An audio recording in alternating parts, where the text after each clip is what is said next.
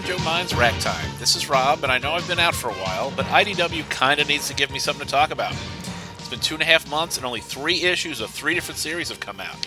So let's keep a schedule, guys. Anyway, enough complaining about petty stuff. I've got real things to complain about, because Snake Eyes Dead Game 4 came out. So let's talk about it. As usual, the story and art are by Rob Liefeld, with script assists by Chad Bowers. This issue picks up where the last one left off, with Snake Eyes and the super adventure team of Joe Colton, Bullet Man, and Mike Power, the Atomic Man, confronting Kirigan and Olympia. Bullet Man and Mike Power attack Kirigan as he brags about how invincible he is and how inept they are, blah blah blah blah. Then he raises his sword to the air and he and Olympia vanish in a flash of lightning. And he didn't even have to say by the power of Grayskull. Next, Snake Eyes is in Greenland, looking for something. He runs across a group of ninjas that have been sent to stop him from looking for something. Snake Eyes fights them off, using his newfound ability to produce swords and pistols out of thin air to defeat his enemies. Well, it's either that or Rob Liefeld's inability to maintain any continuity from panel to panel. One panel he's got a sword and a pistol, then the next panel 2 swords, and the panel after that it's just 1 sword, and then he's right back to 2 swords. Anyway, he beats the ninjas, and then he has to fight a ridiculously tall, 3-story polar bear. Well, it starts at 3 stories, and then it gets even bigger than that, and then finally it's about regular polar bear size. Snake Eyes is apparently immune to these artistic inconsistencies, and he defeats the bear. This grants him an audience with Thor, or at least this story's version of Thor, who lets him swim to retrieve his hammer, which can apparently defeat Kirigan. Snake Eyes does retrieve the hammer, only to be confronted by Kirigan and Olympia. Kirigan takes the hammer from the exhausted Snake Eyes, but then he is shot about 6 times by the Baroness, who has somehow also followed Snake Eyes, and Destro's there too. Why are Destro and the Baroness there? I don't care anymore. Well, it's time for a palate cleanser. And next up is G.I. Joe, A Real American Hero, number 278. It's part of the Untold Tales series by Larry Hama, and the art in this issue is by Dan Schoening. This issue is set in the frozen tundras of Frusenland, and it features a team of Joes consisting of Snowjob, Frostbite, Iceberg, and Lowlight. They have just raided a Cobra Terrordrome and rescued a scientist, Dr. Teng, who has done some research on volcanic activity in the area that Cobra wants. They're escaping in a Snowcat and the Battle Force 2000 Dominator, but the vehicles are either damaged or are low on ammo. The Cobras have regrouped and are pursuing in Wolves and an Ice Saber. The issue is a cat-and-mouse chase between the Joes and the Cobras. It's an entertaining one, and it's just basically a nice little simple one-off story. Dan Schoening's art is very reminiscent of the old Sunbow animated series.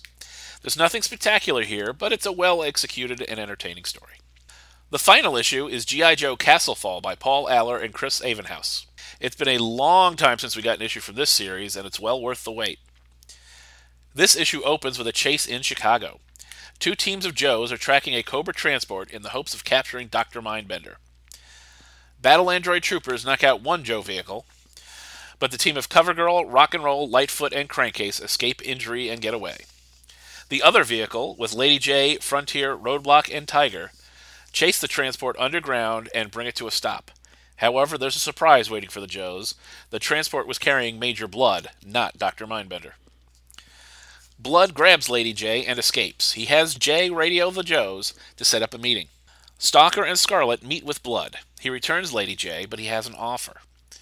Blood wants to help them overthrow Cobra Commander. Blood sees the Commander as increasingly unstable and fears that instead of ruling the world, he will destroy it. Scarlet doesn't buy it and shoots Blood point blank in the chest. While Hawk and Scarlet discuss the offer and her actions, we cut to Blood's quarters. Dr. Mindbender is there to take care of his dog. On the collar, he finds a flash drive labeled Castle Fall. And on the drive is a plan. And next we see Dr. Mindbender explain to the Commander and the Baroness that Blood had complete intelligence on the Joes, and planned to have bats swarm and destroy Joe headquarters. Mindbender, of course, takes credit for the genius of this plan, and activates it with the Commander's authorization. Meanwhile, we discover that Blood is in fact alive, and being tended to by his friend Mindbender. He tells Blood that he found his plan and put it into effect. Blood hears this and just laughs. In Chicago, at Cobra's headquarters, bats arrive and start shooting Cobra personnel. The Joes get word of the chaos and put teams into action. The citizens of Chicago begin to riot as Cobra loses control of the city. The androids even make their way to the command center and force Cobra Commander and the Baroness to evacuate. Major Blood explains that the plan was not designed to overrun Joe headquarters, but Cobra's. Blood used the intelligence he stole from the Joes to make this plan possible. While Mindbender panics, Blood rises from his hospital bed. And I'm not going to tell you what happens next.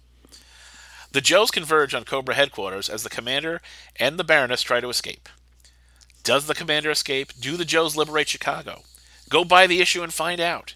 This series is excellent and deserves to be read. So far, this is an early frontrunner for the best book I've read all year. All right, this one allowed me to wrap up on a high note.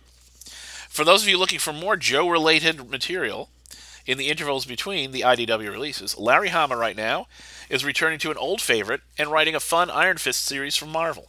Also, Joe fans should be on the lookout in May for a just-announced upcoming clash between Snake Eyes and a certain Dark Knight from DC Comics. That's all for this time. Until the next issue, I will see you at the comics racks.